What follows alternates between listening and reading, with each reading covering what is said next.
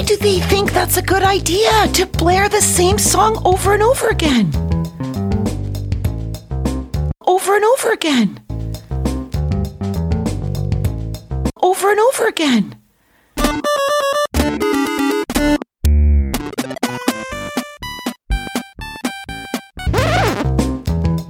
Smashing Security, episode 283, Disney's social dumpster fire, Anom phones, and TikTok tragedies, with Carol Theriault and Graham Cluley. Hello, and welcome to Smashing Security, episode 283. My name's Graham Cluley. And I'm Carol Theriault. And this week on the show, Carol, who do we have lined up? We have the wonderful Anna Brading. Welcome, Anna. Oh, hello. Thank you for having me. Thank you for making the time out of your busy schedule, actually. I am very busy, but, always make time for you too. Do you have a busy schedule, really, Anna? What sort of things? I have to clean the house. I basically don't do anything, Graham. I think you'll find I do a lot. She does do a lot. How about we get this show on the road and thank this week's sponsors, Bitwarden, Sneak, and SoulCyber. It's their support that help us give you this show for free. Now, coming up on today's show, Graham, what do you got? I'm going to be talking about a super hacker living in a very small world. Okay. Anna, what about you? I'm going to be talking about the Anom phone. And I am going to see how we can hold social media giants accountable. Plus, a great featured interview with Scott McCready. He's the CEO of SoulCyber, and he talks quite frankly about cyber problems specific to small and medium-sized organizations. Very interesting stuff. All this and much more coming up on this episode of Smashing Security. Now, chums, I'm going to start, as I quite often like to start one of my sections with a little bit of a song or some poetry. So okay, hold on, I'll just get the mute button. That wouldn't actually change anything. That would just mute me, wouldn't it? Yeah, just mute you. Exactly. Stop you from joining in. It's a world of laughter, a world of tears. It's a world of hopes and a world of fears. There's so much that we share that it's time we're aware. It's a small world after all. Was that the Shatner version? I couldn't remember the tune at first. It's a song that will strike fear into the hearts of many. I've often woken up in the middle of the night in a cold sweat, having a Vietnam-style flashback to the time I found myself at Euro Disney, tormented by that tune. I was there. I was there with you. You went to Euro Disney together? We did. Well, we went there for work, Not for didn't fun. we? Yes. We went there for work. We went to give a talk.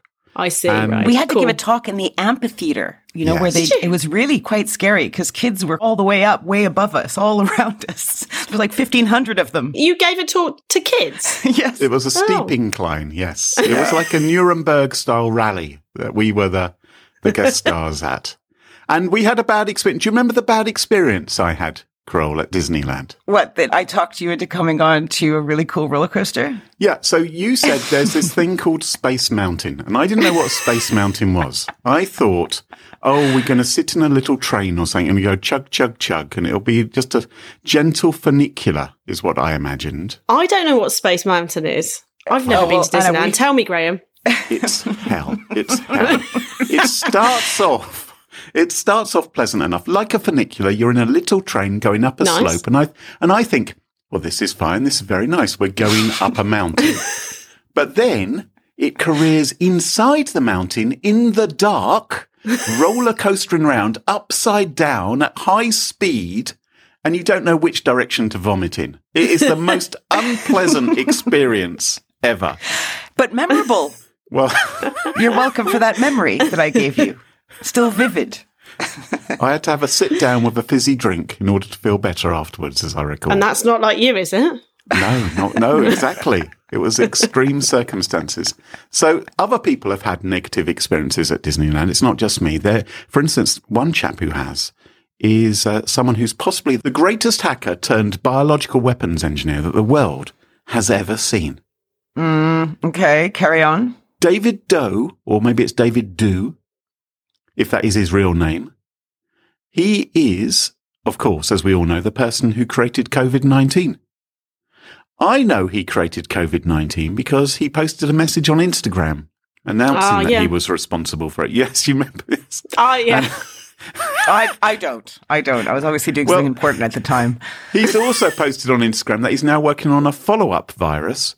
It's like that difficult second album that he has called COVID-20. Now, despite being 2022. Yeah, exactly. Despite being a biological weapons expert, he hasn't twigged that COVID-19 is called COVID-19 because it came out in 2019 rather than it being the 19th version. So maybe it is the 19th. Did he invent the other 18 before that?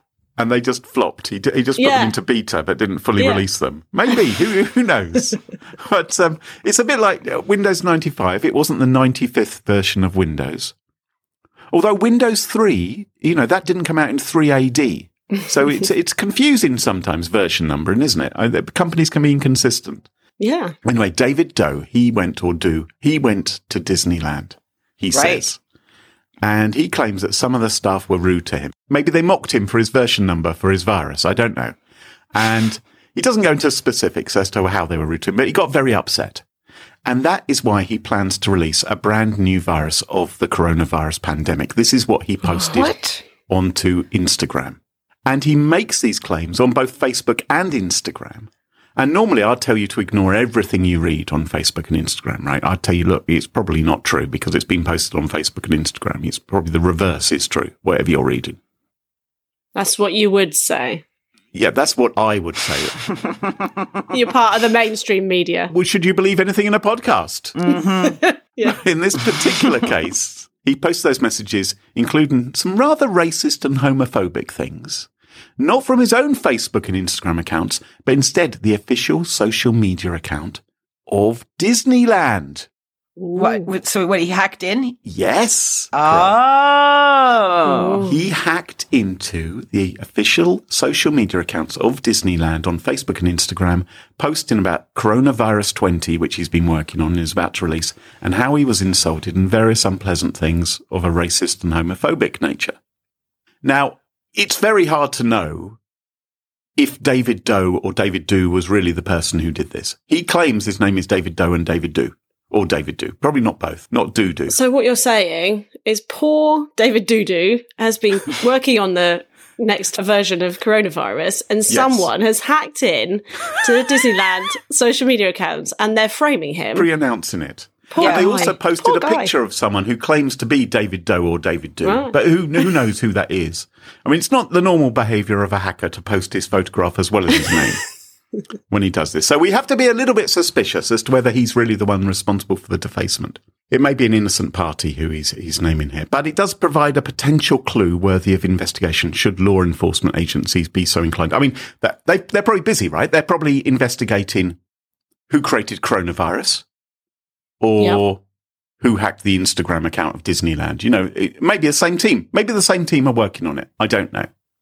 I kind of feel like maybe David Doo is suffering from a bit of mental issues, perhaps. Well, which can be caused, of course, by going to the Disney resort and hearing that do do do do do do do. Yeah, and maybe he went on Space Mountain as well. Right, the equivalent. My brain was fairly rattled by that, and I'm never not sure recovered. Yeah. I understand. That's why I'm here. Explains a lot. I had this at Legoland. So I don't know if you've seen the Lego movie, Graham, but Everything is Awesome, that song, just over and over. And I stayed there when it was sweltering heat. I stayed in the hotel and just for 48 hours, I just had that constantly. So I understand your pain. Why do they think that's a good idea to blare the same song over and over again? Because my child loved it. Yeah. I hated it. They're making them addicts. I've stayed in the Lego hotel as well, and it is it's horrendous. It's just a lot of stimulation at all times. It's just if you're too much. over 4 foot tall, then you're not going to enjoy it. No. Or do you have to crawl in everywhere? Well, I don't know. It's just yes. It's just all a bit bright and noisy. Anyway, we digress, Greg. Yes, we digress. Yes. Sorry. So this attacker, he claims to be a super attacker. I think that's probably about as accurate as his claim that he created COVID-19. it's much more likely someone at Disneyland was sloppy with their password. Maybe they got phished. Maybe they used the same password as somewhere else. Maybe they hadn't enabled multi-factor authentication. I thought we were going to play that game of guess what the password for the Disneyland account was. Da, da, da. It's disappointing, isn't it, that they haven't. It was probably something fairly goofy, though. I think we can be. Oh, probably goofy. That. Yeah. Oh, hey, Stop taking the Mickey. Stop taking the Mickey. Oh, good one. Yeah. I've got nothing. Millions of people follow these accounts, and some of them weren't very happy, and they were saying it's an outrageous. I've been grossly offended by these messages. And Disney have now secured the accounts, and they are conducting an investigation with their security team. And you can imagine that Disney security team, they're going to be pretty shit hot, aren't they? Well, they probably aren't shit hot. You can't use words like that on Disney, but they're going to be pretty tough. They're going to go in and try and get to the bottom of it. So this can happen anywhere, even in the Magic Kingdom. Everyone needs to be on their guard for super hackers like David Doe or David Do. He doesn't sound like a super hacker. Well, he claims it, Crow. I mean, why would we disbelieve him? Why would we disbelieve him? Maybe he just needs a hug and a sandwich or something. I wouldn't always recommend hugging a hacker. I think... Oh, yeah, especially in COVID times. Especially in COVID times. Hug a hoodie hacker. Hashtag.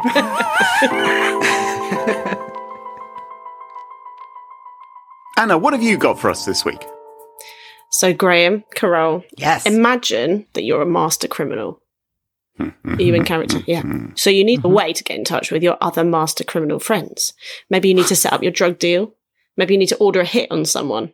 Carole, anyone you're thinking of? Yep, I am, definitely. You got a picture in your mind? Yep. So how are you going to do that? You're not going to do it on your regular iPhone. Maybe your Nokia 3210. That's not going to cut the mustard, is it? So you know what you need. A pigeon. Can they order hits? I mean, yeah. Carrier pigeons could carry the message over. Could send the message. Yeah, that's true. Cool.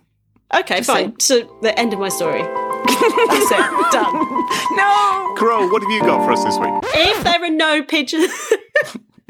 If all the pigeons are dead, I don't know what I would do. Imagine your carrier pigeon's died. Okay. You need an Anom phone. Except the Anom phone, this is not a nom, isn't exactly what it seems. It looks very normal. So it could be a Google Pixel. It can be unlocked with a PIN, just like all our phones are. It has apps on it, like Tinder, Instagram, Netflix. Except the apps don't work, and tapping on them does nothing. So they're more like a sort of wallpaper covering over a secret door. So if you reset the phone and you type in a different PIN, it opens up the secret door into a separate section of the phone with different apps, like a clock and a calculator. And the calculator is another front, and opening up that app takes you to another login screen. It's on the calculator. Do you have to enter 5138008 and turn it upside down so it says boobies? Yes, you do. 6006. 6006. Yeah, which wouldn't work at all. Yeah, that's your boobies, Carole. That's not going to work. Isn't it poop? Normally. Isn't it poop? Mine's more like 100. Oh no, hold on. Ignore that. Can we stop entertaining the listeners with ASCII art of your breasts, please? It's not going to work. I'm sure there's an app where you can upload pictures and get it to turn into ASCII art. I'll do that. Links in the show notes. On it. Back to the calculator. So I think you do have to type in something, but to get it to open up the special login screen, which logs you into the Anom messaging app. Very cool. Yeah. So the app, it uses XMPP to communicate, which is pretty standard for instant messaging, but then wraps those messages in a layer of encryption. And XMPP works by having each contact use a handle that looks like a sort of email address. But one of the contacts in the Anom phone, handily for the criminals, for you, Carole, for a customer support channel that you can use if you're having problems with your phone. But another contact is one called Bot, which works like a ghost contact and hides itself from the user's contact list. So they wouldn't even know it was there. And Bot is sneaky. It does things like copy users' messages along with any location information it can gather. So in many cases, that it was actually the precise GPS location of the device when it sent the message. What could possibly go wrong? I know, right? So it's a bit like when those people were Zoom bombing at the beginning of COVID, but just with fewer boobs and a bit more stealth. It just sort of hangs out and listens and then sends everything back to the FBI. And the end-to-end encryption doesn't need to be broken because bot is inside the walls sending the information back. So the FBI are running a NOM or they've compromised the bot? They're running a NOM. Right. So bot is what the FBI is using and other law enforcement to eavesdrop on the criminals, take their messages and take the GPS location as well. And so why do the bad guys get hold of these phones? So the word on the street is they're the best? Yeah, I mean, I guess there are other phones like that that we've seen organised criminals using before, but I guess it's just one of many. But last month, the FBI announced hundreds of arrests as a result of the Anon phone, and said that they had intercepted 27 million messages from 11,800 devices. So it's like big-time drug traffickers, and they seize a load of stuff like weapons, cash, drugs. One of the drug deals apparently included smuggling cocaines in cans of tuna and hollowed out pineapples. So, but other interesting things on the phone. So it allows for pin scrambling. So it rearranges the numbers. It's much harder for someone watching you to work out what you're typing in, which I think all phones should have. And there was a status bar at the top of the screen, which had a shortcut to wipe your phone. And you could also set a wipe code that you type in from the lock screen, which wipes the phone. So when the police say, hey, what's your PIN? You say the secret PIN code, and that wipes your phone. You know, I just did the maths on your numbers. For each phone, that's 2,500 messages or so on average. So I'm surprised they can do anything else but sit there on their phones. Well, they probably have a similar screen time to me, Carol. It would be quite fun to look at a criminal's phone, wouldn't it? Because even if they're drug dealers, yes, because I suspect we all imagine that it's always like, have you got the hollowed out pineapples or whatever? You know, they're talking about the drugs deal or the smuggling. They have their secret language, yeah. But I'm sure there's also a fair amount of sharing cat gifs and just jokes and all the social media memes, which texting are probably their going wife, on. Right? Yeah. Okay, so I'm guessing Anon is going to tank now with this news story. So they've lost that phone. Well, the FBI will just rebrand it, I suppose, won't they? They'll just come up with some other name. For all those people annoyed that the Anon phone was run by the FBI, here's the new FBI phone or something. They'll just give it a different name. They'll never guess. They'll run the same scam again. What a brilliant way it is to snoop on criminals and what they're up to. Well, it means you don't have to break into the phone, doesn't it? Very crafty. Very crafty. Have you bought one of these, Anna? No, but because you've always reminded me a bit of a gangster's mole. Because you live down in Reading and things, which is a bit dodgy. What was my nickname? Jugsy Malone. Jugsy Malone. Links to the ASCII art in the show notes.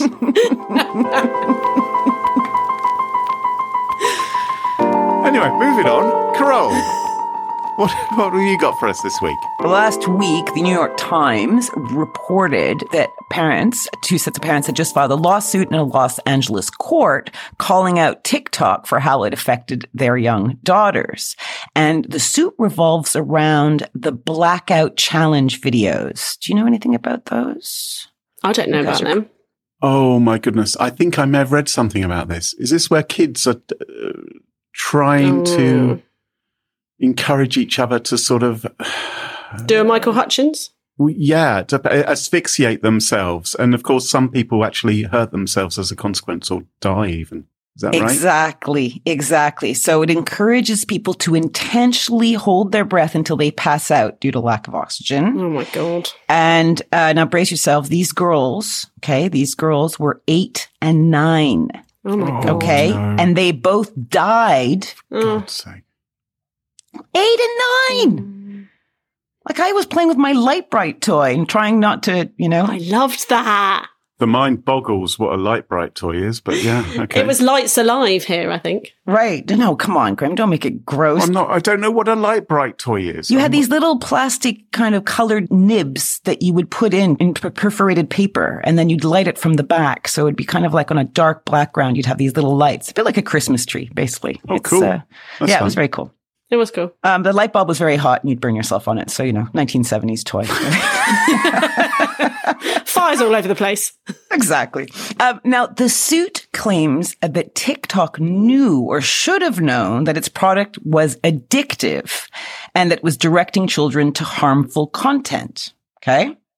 And the suit highlights this For You page on TikTok, saying that it showed a stream of videos selected by an algorithm developed by TikTok that is based on a user's demographic, likes, and prior activity on the app. Yeah, it's like the feed, isn't it? The For You page, I think. Right. So how the heck does this get into an 8 or 9-year-old girl's feed? So what's interesting is after one of the girls' death, the police looked at her device and told the Guardian that she did not commit suicide, according to the lawsuit. A police officer showed the videos of the blackout challenge and said the girl had been watching the videos on repeat. Oh, no. She did seem to be online a lot. The article talks about a 20-hour car ride where she was effectively online the entire time, hoovering up things like TikTok. So right now at this point, I would say to you, what does your brain say? Do you feel TikTok is responsible in some way or not responsible at all? I think TikTok is definitely responsible in some way. It's difficult. I mean, they're obviously built to be addictive, aren't they? A 20-hour car ride on TikTok is difficult, isn't it? But then also, kids are so annoying in the car. Kids are so annoying. Oh, yeah. Sorry, that's what I meant. It's really hard. It's awful. Just put them on Space Mountain for 20 hours. That's what I'd recommend. Yeah, subject them to Everything Is Awesome. Well, TikTok is kind of, I would say, ducking from blame. Let me see what you guys think. So according to the New York Times, this has been the response so far. So, quote, this disturbing challenge, which people seem to learn about from sources other than TikTok, long predates our platform and has never been a TikTok trend. And it linked to a federal report about deaths from a choking game from 1995 to 2007. And then they say, we remain vigilant in our commitment to user safety and would immediately remove related content if found. Our deepest sympathies go out to the families for their tragic loss. I feel like just because it happened all those years ago doesn't mean that you can sort of say, wash your hands of it. If it's right. Yeah. I was going to ask you guys to rate the sincerity of their sympathies there. 0? Yeah, exactly. What's the age range for TikTok? Because Facebook and Instagram is 13, isn't it? I don't know what. That's interesting. I don't even know that answer. I would think it'd have to be 13 plus.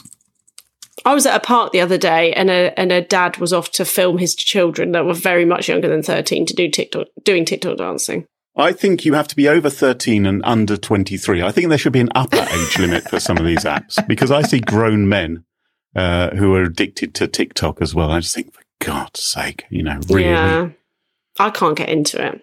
Yeah, it seems to be 13 and above. So that's interesting. I didn't consider that before. That's an interesting point. But I mean, parents are worried, right? Parents are worried about their kids being online all the time. And in fact, there's a new social media bill that California is currently working on. And it's kind of interesting because of how it's going to approach social media giants. So the bill is aimed solely at social media companies that make more than $100 million in the previous year. So the big guys. Yeah, big guys. And Bill is trying not just to protect those under 13, but all kids. So what they're claiming under 18s. And their argument is basically this, or one of their arguments certainly is like social media platforms earn substantially all of their revenue through ads.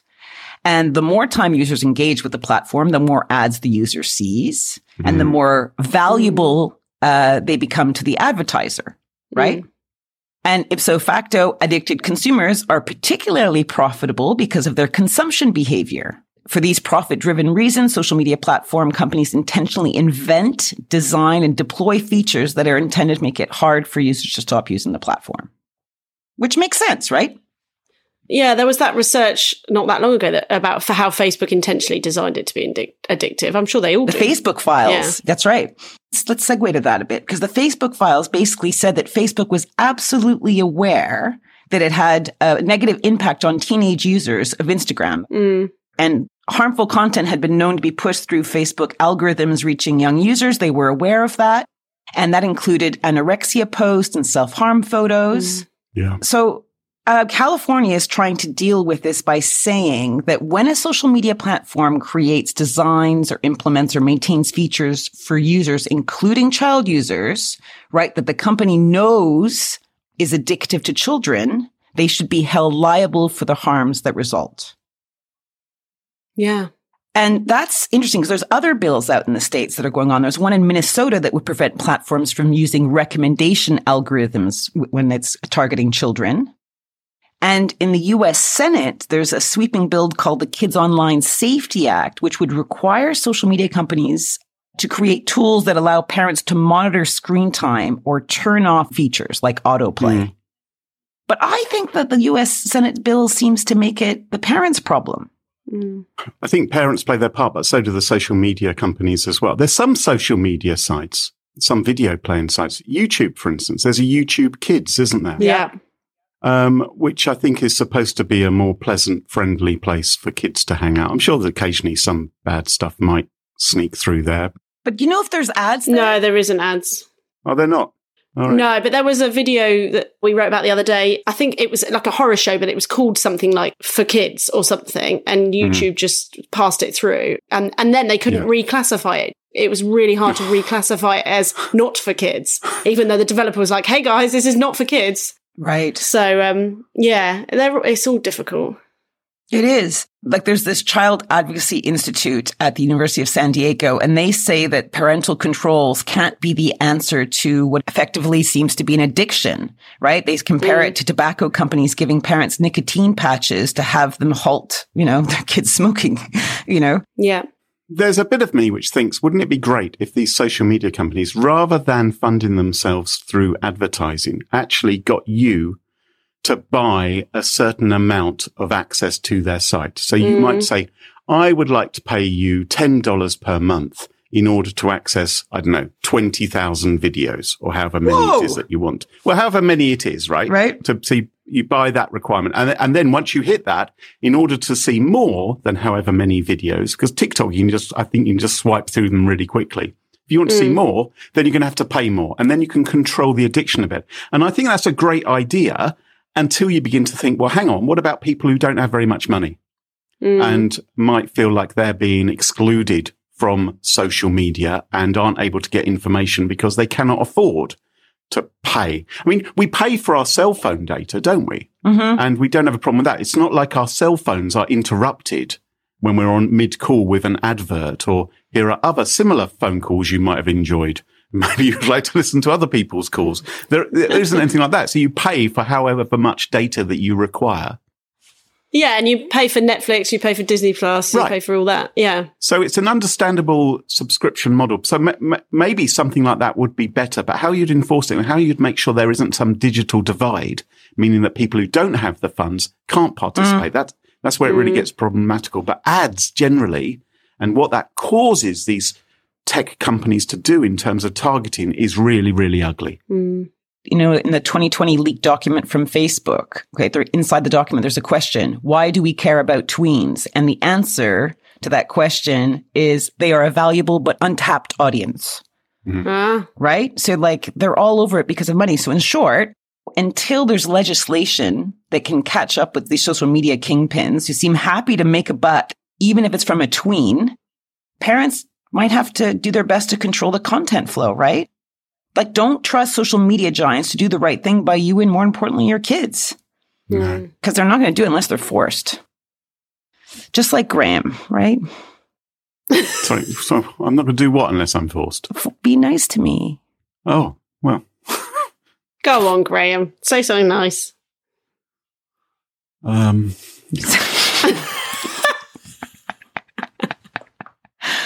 Carole, I think you're fabulous. Thanks, man. Like all of you lot out there, we love security podcasts, and we want to bring one to your attention today that you may want to check out. The Secure Developer is a conversational and insightful podcast that bridges the gap between dev and sec, hosted by Guy Pajani, one of the guys behind Sneak, The Secure Developer is a security podcast that developers will enjoy listening to and learning from. They've already released over 100 episodes, and I think many of you would like it too.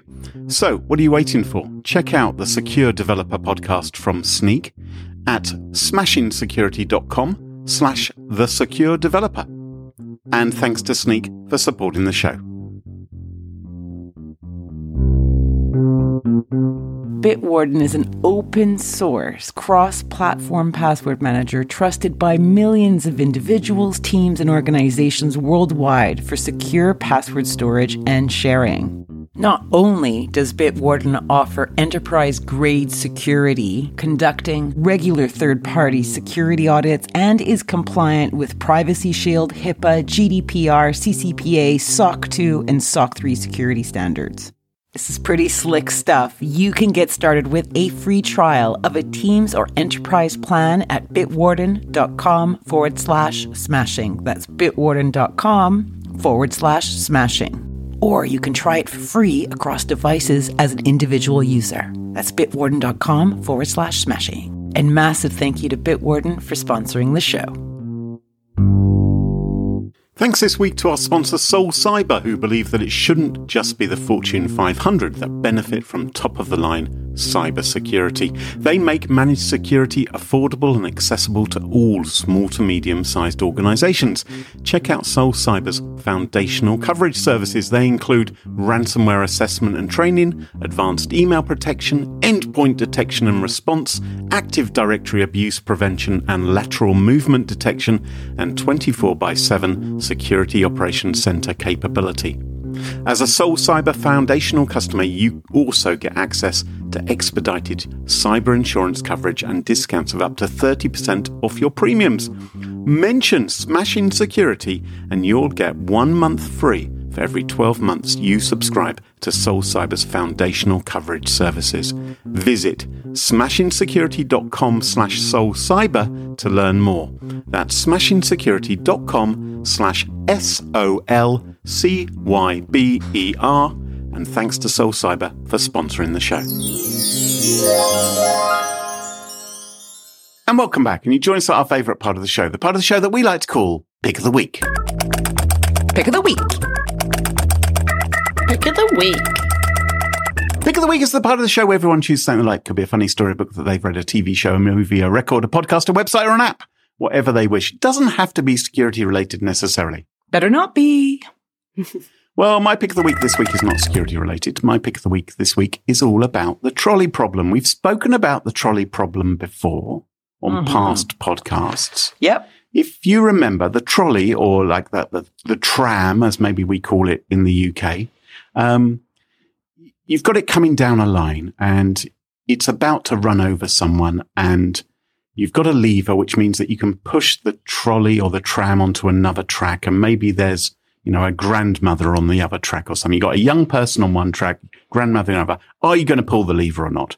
And it gives you this interesting moral dilemma as to whether you do things. Well, what, kill 6 people or kill 1 kind of thing? For instance, is another kind of question you might get asked. Now, if you go to the link I've included in the show notes to a site about absurd trolley problems, it will give you a selection of trolley scenarios. And they start off, it's animated. So you see the trolley coming down the track and you're given the opportunity to pull the lever. So for instance, it may be the trolley's heading towards 5 people. You can pull the lever to divert it to the other track, killing 1 person instead. What do you do? And it collects statistics. Yes? Their little mouths. They're screaming. Their mouths are moving. It's so sad. So you're given these scenarios, and then you see an animation of the trolley crossing over. And at first, it's fairly easy, and you'll probably go with the flow. I'll kill 1 person rather than 5, that sort of thing. Yeah. But then the questions get, as you go through, it then says, for instance, a trolley's heading towards 5 people, but on the other track is the original copy of the Mona Lisa, which will be destroyed. What do you do, Kroll? Kroll, you're an artist. Imagine it's one of your works. One of my works. Would you have 5 people killed, or? Can I choose who those people are? Or is it random? I'm at one right now, which is like your life savings or 5 people. Right. Yeah. What would you do, Fro? I'm keeping my life savings, I think. Is that outrageous? Would you? I don't know. There's another one which says a trolley's heading towards one guy. You can pull the lever to divert it to the other track, but then your Amazon package will be late. What do you do? Well, that one's obvious. I've got one here where I'm on the track versus 5 other people on the other track. Oh. I'm definitely doing nothing. I'm not dying. No. Okay. No, I'm working. Right. So I was playing with this the other day because I saw it on Twitter, and I was surprised about how much I did nothing. Just couldn't be asked. Story of my life. Like when it was 5 versus 4, I just thought, well, if I do nothing, I don't have to take any sort of responsibility for it because I could just turn the other way. I don't want my fingerprints on the lever. Yeah, exactly. Ooh, 5 lobsters or a cat? Obvious. Oh, yeah, what do you rate? Yeah, obvious. Bye, lobsters. See ya. Dinner. Give some to the cat. Good one, Graham. I like it. So, absurd trolley problems. Link in the show notes is my pick of the week. Anna, what's your pick of the week? Okay, so also one in the show notes for you guys to click on. This is weirdomconfusing.com. So I always try and find something interesting for pick of the week, especially since you criticised my TV programme choice once, Graham. I haven't got over that yet. Yeah, you did. I think you said it was a rubbish choice. So yesterday I thought I'd have a Google, see what I could find, and I found weirdomconfusing.com. So you can describe it. So I've dropped it in the chat. Yeah, do you want me to describe what I have? Or yeah, you describe it. So I've got prism bed glasses to allow you to read or watch TV lying down. And the glasses... So first of all, when you go to the described website... what it is. Yes, you have to describe what weirdorconfusing.com is. No, you before go you back. Click the link. You describe what happens first. Why don't you go ahead? You go ahead, Graham. So what's happened? Let me jump in. So if I click on the link, weirdorconfusing.com, I'm taken to a webpage where it says, sell me something weird or confusing. And there's a little button, and it's going to take me to a random place to buy something weird or confusing. Okay, so I'm clicking on it now, and I've been taken on eBay. Ooh. I've been taken on eBay to a book which is called Crafting with Cat Hair. Cool things you can make with the hair of cats. Perfect idea for Carole. Perfect. Okay, I've just got one, and I think this is just too marvelous. Very good, Anna.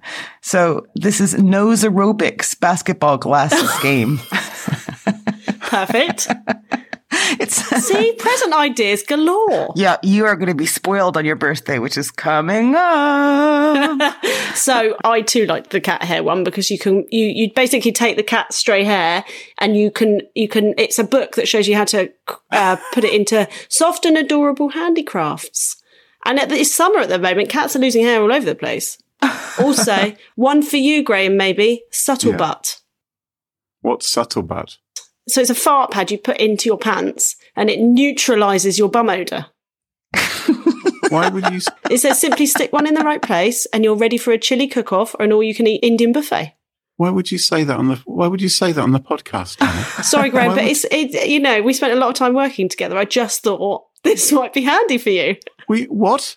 Don't say any more. It's activated carbon, Graham. It could be very useful. You're getting really on in years. Unfriendly. This is really... When's your birthday, Graham? This is just a bit arsey. What year were you born? Oh. We've got 40,000 odd people listening to this podcast, and you've just told them that I go around farting. You just don't like being the butt of a joke. Hey. Carole, what's your pick of the week? Okay, I have a cute YouTube channel for you this week as my pick of the week. Well, actually, it's a subsection of a YouTube channel. This is Jay Foreman. Okay, he's got this YouTube channel, and the playlist is called Unfinished London. And he does these short vignettes looking at London's kind of design eccentricities. Right. So videos focus on like the unfinished Northern Tube line. Why hasn't it been finished? What happened? Or unfinished motorways that just stop. Or why does London have so many airports? He puts tons of work in these, right? They're scripted, punchy, funny, kind of a bit silly as well, but also informative. I think it's something you could watch with your kid, Graham. Actually, I think he'd find it really good and he'd learn some stuff. Right. Oh.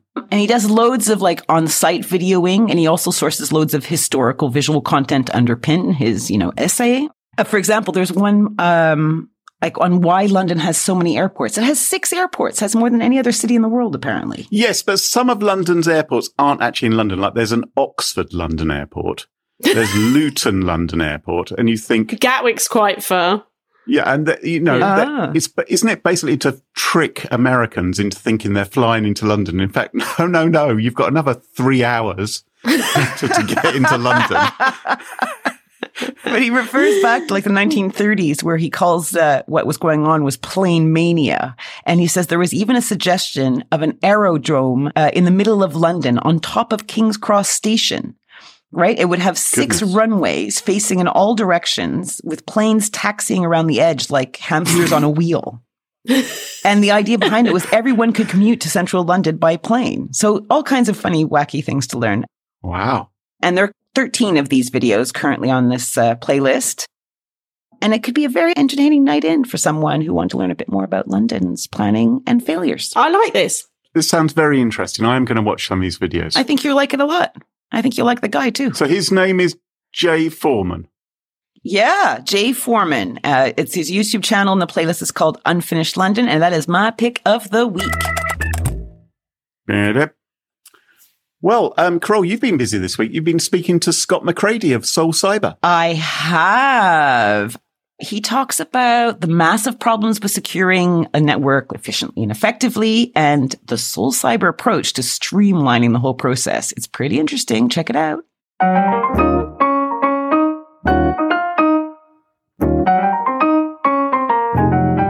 So, listeners, today we are speaking with Scott McCready. He is the CEO of Soul Cyber, a managed security service. So, Scott, let's start with you. What can you tell us about you and how you became the CEO of Soul Cyber? Sure. Hey, Carol. Hi. I've been in the managed security services space most of my career. I was an engineer, actually, coming out of university. So I was deploying networks and security devices. And I actually ended up spending a bunch of time overseas in London deploying security equipment way back in the early days. And what they realized was the security devices generated a lot of information, and the traditional sort of network operations center didn't have anything to process that. And so the very first MSSP was built out of the US in the DC area. And having tried to get analytics going around these security devices, I got hired by them as a young guy. And that started my managed security services career about 20 years ago. And through that time, I built out businesses in Europe, businesses in Asia. And then obviously I ran at one of the largest global MSSPs for a period of time as well. So it's been in the DNA for a while, I guess. Do you mind if I ask you to kind of spell out MSSP for some of our listeners who haven't worked in managed services and all that stuff? Sure. The traditional model around managed security services is the fact that organizations have an ability to get their IT operations handled. That could be either from a service provider, their telco, or an MSP, a local provider that does break fix, maybe ships laptops, deploys gold images. But there is usually a gap around the high-end 24/7 security analytics. And so if you deploy even some basic security technologies, somebody has to gather the data that's being created by these technologies. Right. And you want to look at it and analyze it, and then hopefully be able to detect when a bad guy is doing something, so you can find them and you can stop them. And that's a very traditional model. There are some gaps in that model, which we'll talk about why Soul Cyber's here. But yeah, you go out and the customer goes out and buys a bunch of security technology. Once they do all that, they deploy it, then an MSSP will monitor it, and they'll let the customer know when something bad's happening. What a perfect time to introduce Soul Cyber and explain what services you provide. So when I created Soul Cyber, there was really, we believe, a really big gap in the market. And the way I describe it was, I just felt like security, especially for the small, medium enterprises, was stuck in the 1990s or the 2000s. And what I mean by that is, imagine that you wanted on-demand video entertainment. Right. Well, the security model today is sort of like movies from 15, 20 years ago. You'd have to go out and buy 500 DVDs. You'd have to buy a storage network. You would have to buy a computer. You'd have to buy software. You'd have to buy TV. You'd have to buy cables. You'd have to string it all together. Then you have to take your DVDs and put them onto your hardware. And then you'd sort of have on-demand video. And then 2 years later, Blu-rays would come out. You'd have to literally upgrade everything because there's more storage, more space. That's right. That is literally what we do in security. We tell a company, weave your way through the 3,500 vendors out there. You can consider those your DVDs. Find the stuff that's interesting to you. Yeah. Build it all, deploy it all. Yeah. And once you're done, wrap a managed security service around it. And we were like, that just doesn't work very well for mid-market companies. Sure, if you're Bank of America and you've got the tech stack and the people and the time, why not? Yeah. So our view was we just sort of need to bring a security outcome into the 2020s, right? And so we call it sort of like the Netflix of security, or your favorite streaming service of security. In so much that what you get from Soul Cyber is you get, just like Netflix, you get everything. You get all the best top tier security products. You get it all deployed. You get it all monitored. You get it analyzed. If we detect something bad happening, we'll respond to it for you. And we package that all up in a subscription model. That's just a monthly fee. There's no install fee. There's no upfront fees. It's just a monthly fee for customers. And so that's really the goal here. In the same way that Netflix didn't build their content originally, they went out and got, let's go out and get some Star Wars, some action, let's get some comedy, right? Yeah. In the same way, we use best of breed technology. So the things we use are literally Gartner Magic Quadrant technologies, but we just pull it all together into a seamless solution that gets you an outcome of amazing security. And that concept seems to really resonate with customers. Yeah, because that's really interesting and of course, a lot of larger enterprise really want the granularity and being able to configure things, to just fit in within their very, very complex environment. But if we're talking about your target market, which is like the small to medium sized business, they don't even necessarily have a strong security, knowledge within the firm, let alone, know where to look. So I really appreciate that point of yours of, having to go out and hunt down the best thing when you're not an expert in the area. It's really frustrating, I imagine. It is. And the other thing we find is we also find a set of customers that actually do have decent security expertise. They just don't have the time. So if you just take one piece, which is, let's just call it endpoint, there's dozens of endpoint providers. So a standard model for these mid-sized organizations would be to do a proof of concept amongst at least 3 that they whittled down from usually 10. That process for most of these organizations is a 6 to 12 month process to actually get it, go through, do your research, get POC contracts set up, get it deployed. You have to deploy them independently. So even if they have the security expertise, just the time and the effort is not usually something they want to spend. They've got a job of trying to be nimble and be fast to make sure their product that they're competing with on a very competitive market is working, right? And customers are buying it. And so this spending tons of time trying to get your security working is very difficult. And Carol, one of the other things, this is also really applicable to the mid-market when it comes to cyber insurance. And so cyber insurance is really a challenge for the mid-market on 2 aspects. It's very time consuming to get cyber insurance. And there's about a 1 in 3 response rate that's negative, that they get denied. And then 2, prices are going up about 50% year on year. And so because of the fact that we pull everything into an outcome, the insurance companies love it. And so as far as I know, we're the first company in the US anyway, that has a partnership with the insurance industry, where if you're using what we call our foundational coverage, you get pre-approved for your cyber insurance coverage, and you get a 30% discount on the cyber insurance price. Wow. And the reason is they go, well, we know the stuff that we're doing is really top tier level security, and it's all in one package. So instead of having to recommend maybe 8 different pieces of technology, you can just use Soul Cyber's foundational coverage, and that's good. And we'll recognize that security effort that you're putting in as a customer, and we'll reward you with making this process easy and making your renewals or your new policy much, much more cost effective. That's a really interesting angle that I haven't heard brought up before, the idea of cybersecurity insurance. Are most SMBs taking it seriously and taking out coverage? We are seeing a significant uptake in the mid-market, the SMEs wanting cyber and needing cyber. As you know, they recognize that the threats against them have changed, and that it's not uncommon anymore. Ransomware hits about 1 in 3 customers in the mid-market. So every year you're playing dice with the fact that this may be your year, right? So the assumption is, if you're not doing the right things around security, you're going to get a breach within the next 24 to 36 months. And I wonder if somebody was listening to you now and thinking, I like the sound of this, I want to learn more. Like, what steps would they go through if they got in touch with you, or what would typically happen? Sure. So one of the things we really try to do is we call it sort of modern. And modern to us is as transparent, as authentic as you can get. So our website has a ridiculous amount of information about what we do, including our pricing. Our pricing is just right out front. I love that. In the same way you wouldn't go to Netflix and say, well, I have to call a salesperson to figure out how much they're going to charge my family. That's silly in today's world. So our pricing is literally listed on our website. There's contact sales listed on the website. You don't even have to work through sales teams. You can actually do things online. So we try to make it really simple. So one of the things that is not common in the managed security services space is what I call the business side.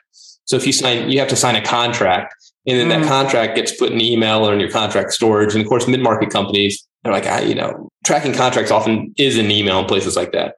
And so what we do is we just take all the information, stick it on the portal. So you say, well, this is how much you're spending per month, and these are the services you purchased. And if you want more or less, you just click a button. And so the easiest thing is to pop onto the website. You can check the pricing.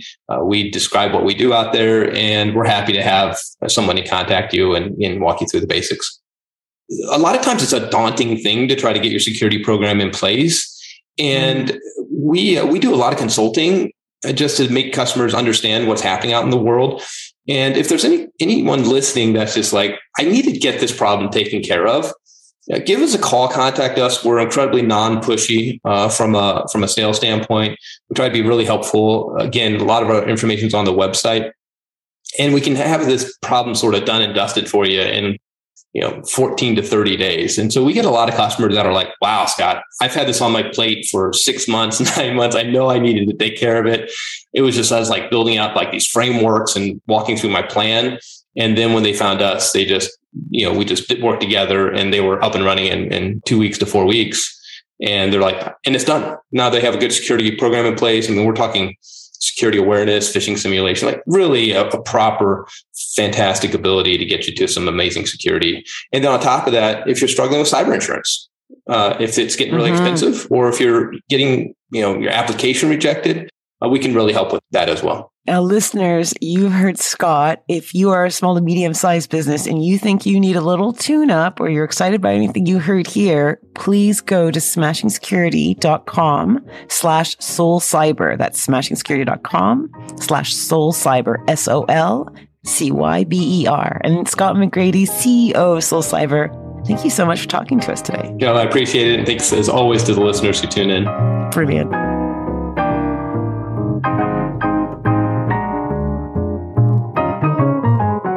And that just about wraps up the show for this week. Anna, I'm sure lots of our listeners would love to follow you online, find out what you're up to. What's the best way for folks to do that? You can get me on Twitter at Anna Brading.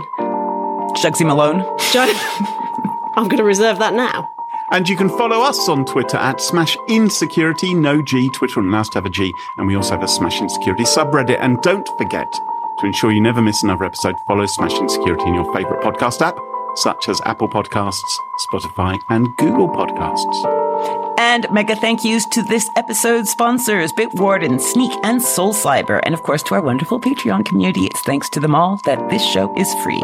For episode show notes, sponsorship info, guest list, and the entire back catalog of more than 282 episodes, check out smashingsecurity.com. Until next time, cheerio. Bye-bye. Bye. Bye.